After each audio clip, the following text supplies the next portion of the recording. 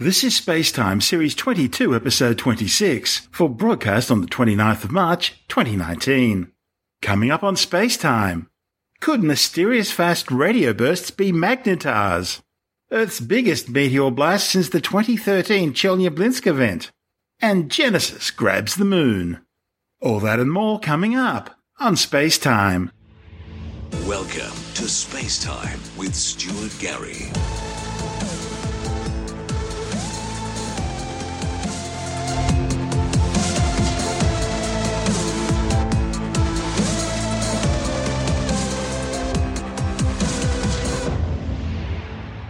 Astronomers have discovered a highly magnetic neutron star called a magnetar, which appears to have a lot of the characteristics of those mysterious high-energy pulses known as fast radio bursts.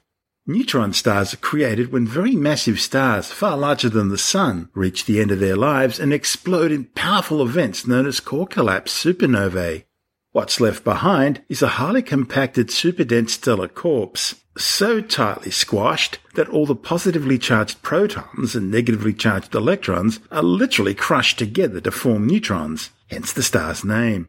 Although only a dozen or so kilometers wide, neutron stars are the densest objects in the universe other than black holes. Fast radio bursts are mysterious sudden high-energy flashes at very specific wavelengths, lasting just nanoseconds and originating at cosmic distances. Most are singular events, occurring just once at a specific location in space, and then never again.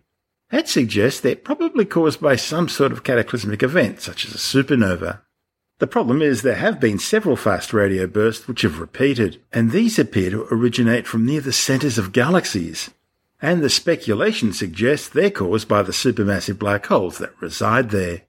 Now, scientists with Caltech and NASA's Jet Propulsion Laboratory in Pasadena, California, have analyzed fast radio burst-like pulses coming from what appears to be a magnetar located near the supermassive black hole at the center of the Milky Way galaxy. One of the study's authors, Aaron Perlman from Caltech, says these observations are showing that radio magnetars can emit pulses with the same characteristics as those seen in some fast radio bursts. The authors were studying a magnetar named PSR J1745-2900. It's located near Sagittarius A star, a supermassive black hole at the center of our galaxy, some 26,000 light-years away, with a mass of some 4.3 million times that of the Sun. PSR J1745-2900 was initially spotted by NASA's Swift X-ray Space Telescope. It was later determined to be a magnetar by NASA's NuSTAR, or Nuclear Spectroscopic Telescope Array spacecraft. That was in 2013. Magnetars are a rare subtype of a group known as pulsars. Pulsars, in turn, are rapidly spinning neutron stars. Magnetars are thought to be very young pulsars which are spinning more slowly than ordinary pulsars and have much stronger magnetic fields, which suggests that perhaps all pulsars go through a magnetar-like phase during their lifetime. PSR J1745-2900 is the closest known pulsar to the supermassive black hole at the center of the galaxy, separated by a distance of just 0.3 light-years. And it's the only pulsar known to be gravitationally bound to the black hole and the environment around it. All of this has allowed scientists to use this magnetar to help probe the conditions and environment near the Milky Way's supermassive black hole. In addition to discovering similarities between the galactic center magnetar and some fast radio bursts, the authors also gleaned new details about the magnetar's radio pulses. Using one of NASA's Deep Space Network's largest radio antennas, located at Tidbinbilla near Canberra in Australia, scientists analysed the individual pulses being emitted by the star every time it rotated, a feat that's actually pretty rare in radio studies of pulsars. They found that some pulses were stretched or broadened by a larger amount than what was predicted when compared to previous measurements of the magnetar's average pulse behaviour. Furthermore, the behaviour varied from pulse to pulse. Speaking at the 233rd meeting of the American Astronomical Society in Washington, Perlman says he was seeing these changes in the individual components of each pulse on very fast timescales. And the behaviour is really unusual for a magnetar. The radio components are separated by only 30 milliseconds on average. Now, one theory to try and explain the signal variability involves clumps of plasma moving at high speeds near the magnetar. Perlman and colleagues suggested the movement of these clumps could be the actual cause of the observed signal variability. Another theory proposes that instead of something happening to the magnetar, the variability is intrinsic to the magnetar itself. Perlman says understanding this signal variability will help future studies of both magnetars and pulsars at the centre of the galaxy. Perlman and his colleagues are also hoping to use the Deep Space Network dish to solve another outstanding pulsar mystery, namely why there are so few pulsars near the galactic centre. Their goal is to find the non-magnetar pulsar near the galactic centre black hole. Perlman says finding a stable pulsar in a close gravitationally bound orbit with Sagittarius A star could prove to be the holy grail for testing theories on gravity. If they find one, they'll be able to do all sorts of unprecedented tests of Albert Einstein's general theory of relativity. I'm Stuart Gary. You're listening to Space Time.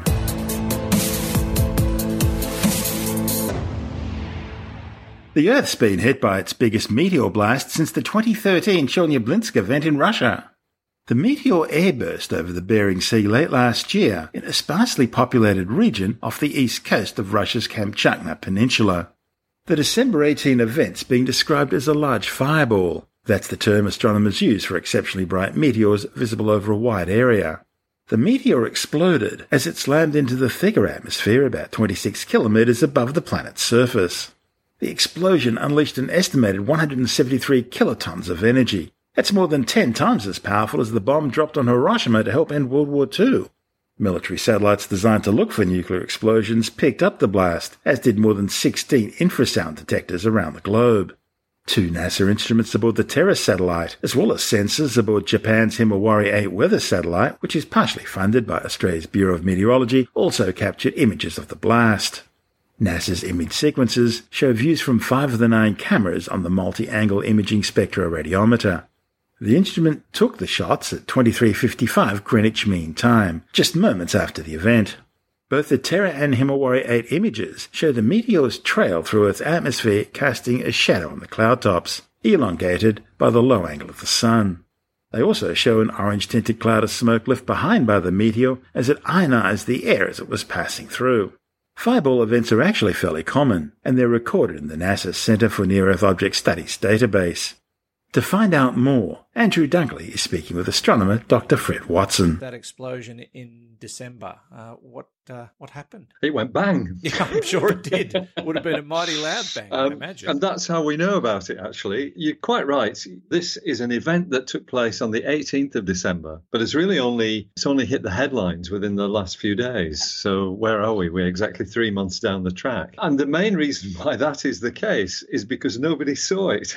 Well, it's a pretty isolated part of the world, is it? That's right. So this was over the Bering Sea. It's a place called the Kamchatka Peninsula, which is part of Russia and a very uninhabited part of the world. Well, let's face it, if they saw it, they wouldn't have told anyone anyway.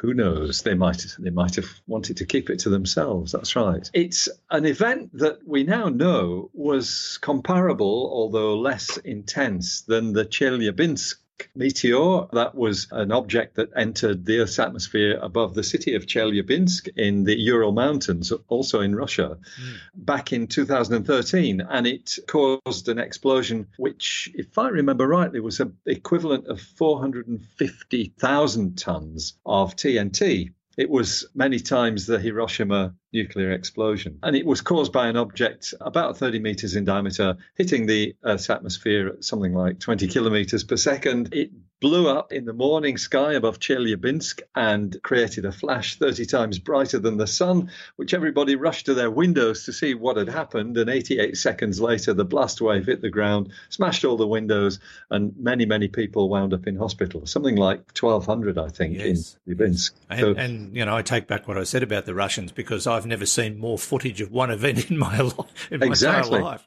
They are right on the ball there. That's right. It's all dash cam footage. Yes. That's the last big, what you might call a super bolide. That's the technical term for this, a super bolide, where something hits the atmosphere and explodes like that. Very big one and clearly very significant. And it's actually very fortunate that nobody lost their life in that because, you know, walls were blown down and things of that sort. So this event, as I said, it's comparable. It was probably about half the impact of the Chelyabinsk one. The explosion is being categorized at about 173,000 tons of TNT, still 10 times the Hiroshima nuclear weapon. But that means it is really less than half the one that entered over Chelyabinsk. It's still a mighty big explosion. Yeah. How do we know it happened if nobody saw it? And the answer is because the world is festooned with what are called infrasound detectors. These are detectors that pick up sound waves which are at a much, much lower frequency than we can hear, but actually permeate through the atmosphere. And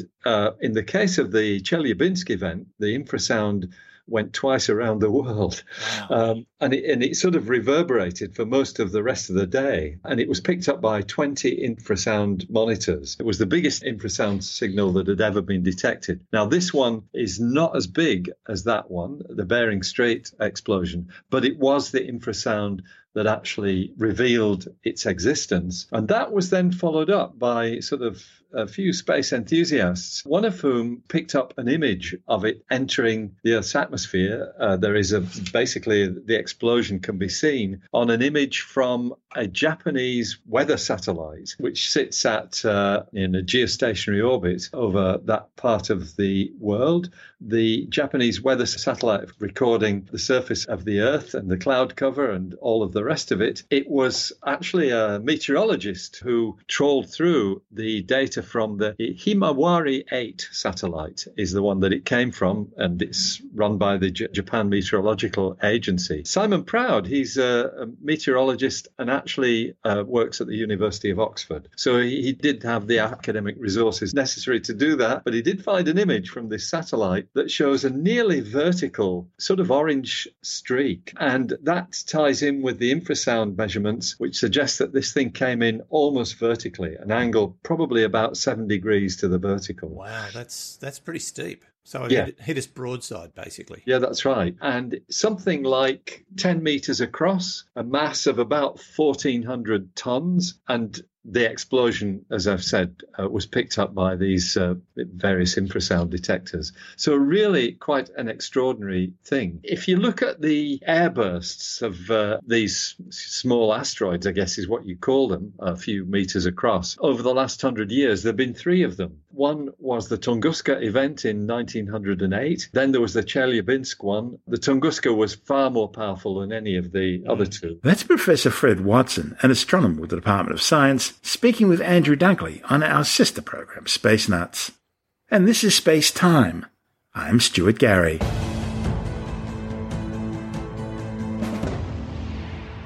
Israel's first mission to land on the moon is continuing nominally, despite an early glitch with the spacecraft's navigation system. The issue caused an involuntary reboot and delayed a planned 4-minute engine burn by 2 days. Mission managers with SpaceIL say all systems are operating nominally and the mission is continuing as planned. Hi, Jonathan from Team SpaceIL here. I'm standing in Israel and I'm really excited to tell you all about the important maneuver that we just had and why was it so difficult. So we launched the spacecraft into orbit and we shared a ride with another satellite. So that means we're not in a trajectory to the moon yet. We have to do orbit correction maneuvers in order to get to the moon, and this is something we expected a long time ago. The problem with making orbit correction maneuvers is because we had some sort of an issue with the star tracker, and that was not trivial that we can actually do this, and that was a huge success. And I want to take you back and tell you about why it was difficult and what's so hard about it. So first, a star tracker is a type of a camera just like the one you have on your phone, and it takes pictures of the stars, and this is how we know where we're aiming, where the engine goes, and where should we fire. The problem is, like cameras, if you shoot them towards the sun, they get blinded. So we have some sort of a visor that's supposed to help it from happening, but something went wrong, we're still not sure why, and we get blinded in angles that we did not expect. So the sophisticated engineers in the team worked actually all night to try to figure out an angle or configuration that will make it all work, and we can actually make the maneuvers, because if the star tracker is blind, we don't know where the engine is aiming, and there's a real risk of losing the spacecraft. So they worked all night, and they uploaded a command. I was talking to the engineer, Lior, and she was about to upload the command. And, I asked her, what does she feel? And she told me, it's not a big deal. We practice it a lot. But still, there was a lot of tension in the control room, and we all waited for this critical moment. And that was a huge success. and the maneuver was corrected very nicely, and we're now in orbit.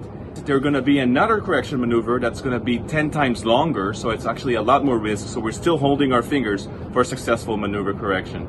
Thank you so much. If successful, Israel will become only the fourth nation on Earth after the Soviet Union, the United States and China to undertake the 384,000-kilometre journey to land on the lunar surface. The mission also comes 50 years after America's historic Apollo 11 lunar lander, where Neil Armstrong and Buzz Aldrin became the first men to walk on the moon. Israel's Genesis lunar lander blasted into orbit on February the 22nd aboard a SpaceX Falcon 9 rocket from Space Launch Complex 40 at the Cape Canaveral Air Force Station in Florida. The 585-kilogram Genesis, or Beresheet in Hebrew, was successfully deployed into orbit 35 minutes after launch, igniting its own onboard rocket engines for the first of several times to progressively increase its orbital apogee, or furthest distance from the Earth, until the orbit is so large it also encompasses the Moon. Using this process known as orbital raising instead of a more direct lunar transfer maneuver has become the preferred method of reaching the Moon for robotic missions which aren't time-sensitive. That's because it uses less fuel, but of course, as I said, it's not time sensitive. It takes about 7 weeks rather than just 3 days. Once it gets there, the spacecraft will undertake a lunar orbit insertion maneuver, eventually going into orbit around the Moon for up to a month, before landing on the Mare Serenitatis, or Sea of Serenity, a 674-kilometre wide dark basaltic lunar basin, just east of the Mare Imbrium.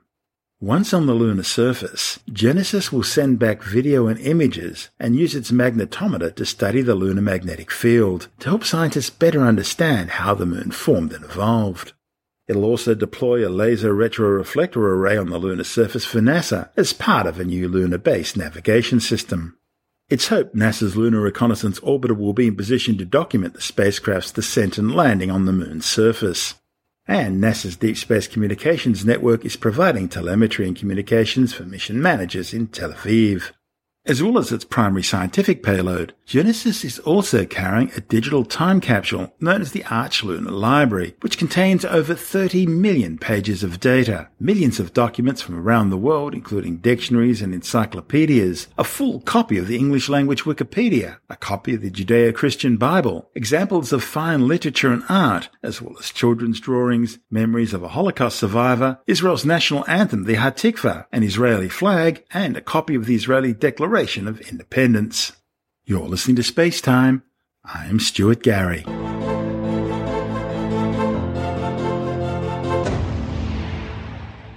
And time now to take another brief look at some of the other stories making news in science this week with a science report. A new study has found that consuming even moderate amounts of high fructose corn syrup, a common ingredient in sugary drinks, enhanced intestinal cancer tumour growth.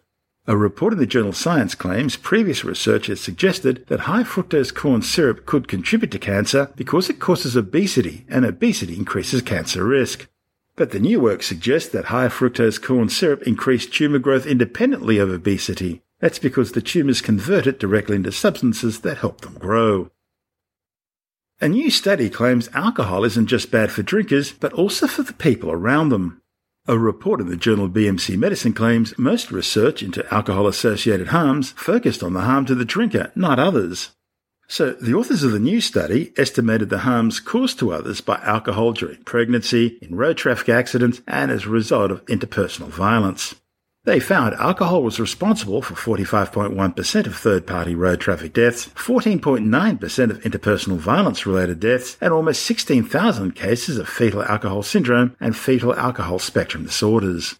The researchers say the findings highlight the need to consider the bigger story around alcohol, not just individual health. Well, I guess it's fair to say we all enjoy a little bit of couch time after a hard day at work, but Northern Irish researchers say that all that excess time lounging around is linked to around 50,000 deaths per year in the United Kingdom, as well as putting a huge strain on the UK's National Health Service. A report in the journal Epidemiology and Community Health found that a third of adults in the UK spend at least 6 hours sitting down during the week, and that number increases over the weekend. Sedentary behaviour has previously been linked to increased risks of heart disease, type 2 diabetes, cancer, and deaths from all causes. There are new warnings out today that if the current rate of illegal deforestation in Brazil continues, it could increase the land surface temperature by up to 1.45 degrees Celsius in some areas by 2050. The report in the journal PLOS ONE is based on data modelled on how land surface temperature changes when forests are cleared. It looks at the amount of sunlight reflected off the Earth and the amount of water vapour released from plants into the atmosphere. Researchers say that in tropical forests such as in Brazil, clearing causes a local warming, while planting has a cooling effect. Technology developed by the University of New South Wales could provide an environmentally friendly, cost-effective method of sterilising water. The new technology bubbles unpressurised carbon dioxide through wastewater in a bubble column, effectively inactivating both bacteria and viruses. Researchers say the new technology is capable of sterilising water with hot CO2, which considerably reduces energy requirements when compared to boiling water, as heating gas is much more efficient than heating water. A new study suggests that rogue waves are occurring less often but becoming more extreme. The findings, published in the journal Scientific Reports, are based on long-term data from a wide expanse of ocean to investigate how these rare, unexpected and hazardous ocean phenomena behave. Waves are classified as rogues when they're over twice the height of the average sea state around them. From trough to peak, past observations have put some rogues at over 30 metres in height. The fiercest are capable of damaging or even sinking ships, and on occasions have swept people off the shoreline and out to sea. The data came from 15 buoys which provided surface information along the US western seaboard, stretching from Seattle in the north down to San Diego in the south. The data showed that instances of rogue waves across the 2-decade window fell slightly, but it also showed that rogue wave size increased. Scientists also found that rogue waves are more prevalent and of greater severity during winter months, and intriguingly are happening with increasing frequency during calmer background seas. A new study has confirmed the famous Dunning-Kruger effect in action. It's found that the most extreme opponents of genetically modified foods actually know the least about the science, but at the same time they genuinely believe they know the most. The findings are based on surveys conducted in the United States, France and Germany. Tim Mendham from Australian Skeptics says the findings suggest that rather than being a barrier to the possession of strongly held views, ignorance of the facts might better be described as the fuel. The Dunning-Kruger effect says people are not aware of how little they know. People often overestimate what they know because they want to impress other people. With the GM foods, there's a survey done about genetic modification of foods, and they ask people a whole range of different people in a survey, their information on science, how much they know about science, so some basic questions like do plants give out oxygen and that sort of stuff. So pretty ordinary stuff. And they found that a lot of people who are really opposed to it don't know much about science, and that they have a great deal of confidence, though, at the same time, in what they think they do know. Of course, the problem there is you label something as Frankenstein food or something like that, and labels like that stick, and people are going to err on the side of caution, even if it's not necessary. There have been genetically modified foods around for a long time, but it's only if they're sort of recognised and made a big fuss about that people get worried about them. But this issue is that those who are most strongly opposed, now this is probably a pretty overgeneralisation, but a lot of people who are strongly opposed to GM foods are also fairly ignorant of the science behind it. It's an emotional response to a lot of people. That's Tim Mendham from Australian Skeptics.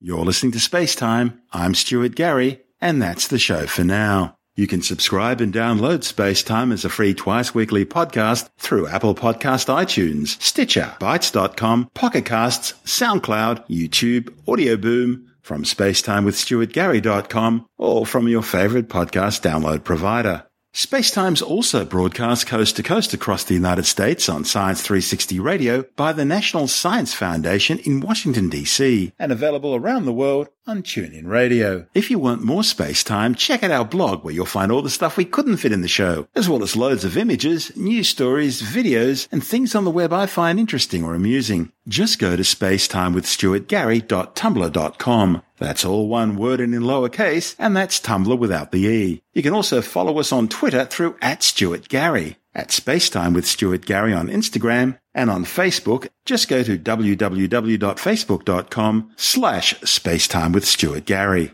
Spacetime is brought to you in collaboration with Australian Sky and Telescope magazine, your window on the universe. You've been listening to Spacetime with Stuart Gary. This has been another quality podcast production from Bytes.com.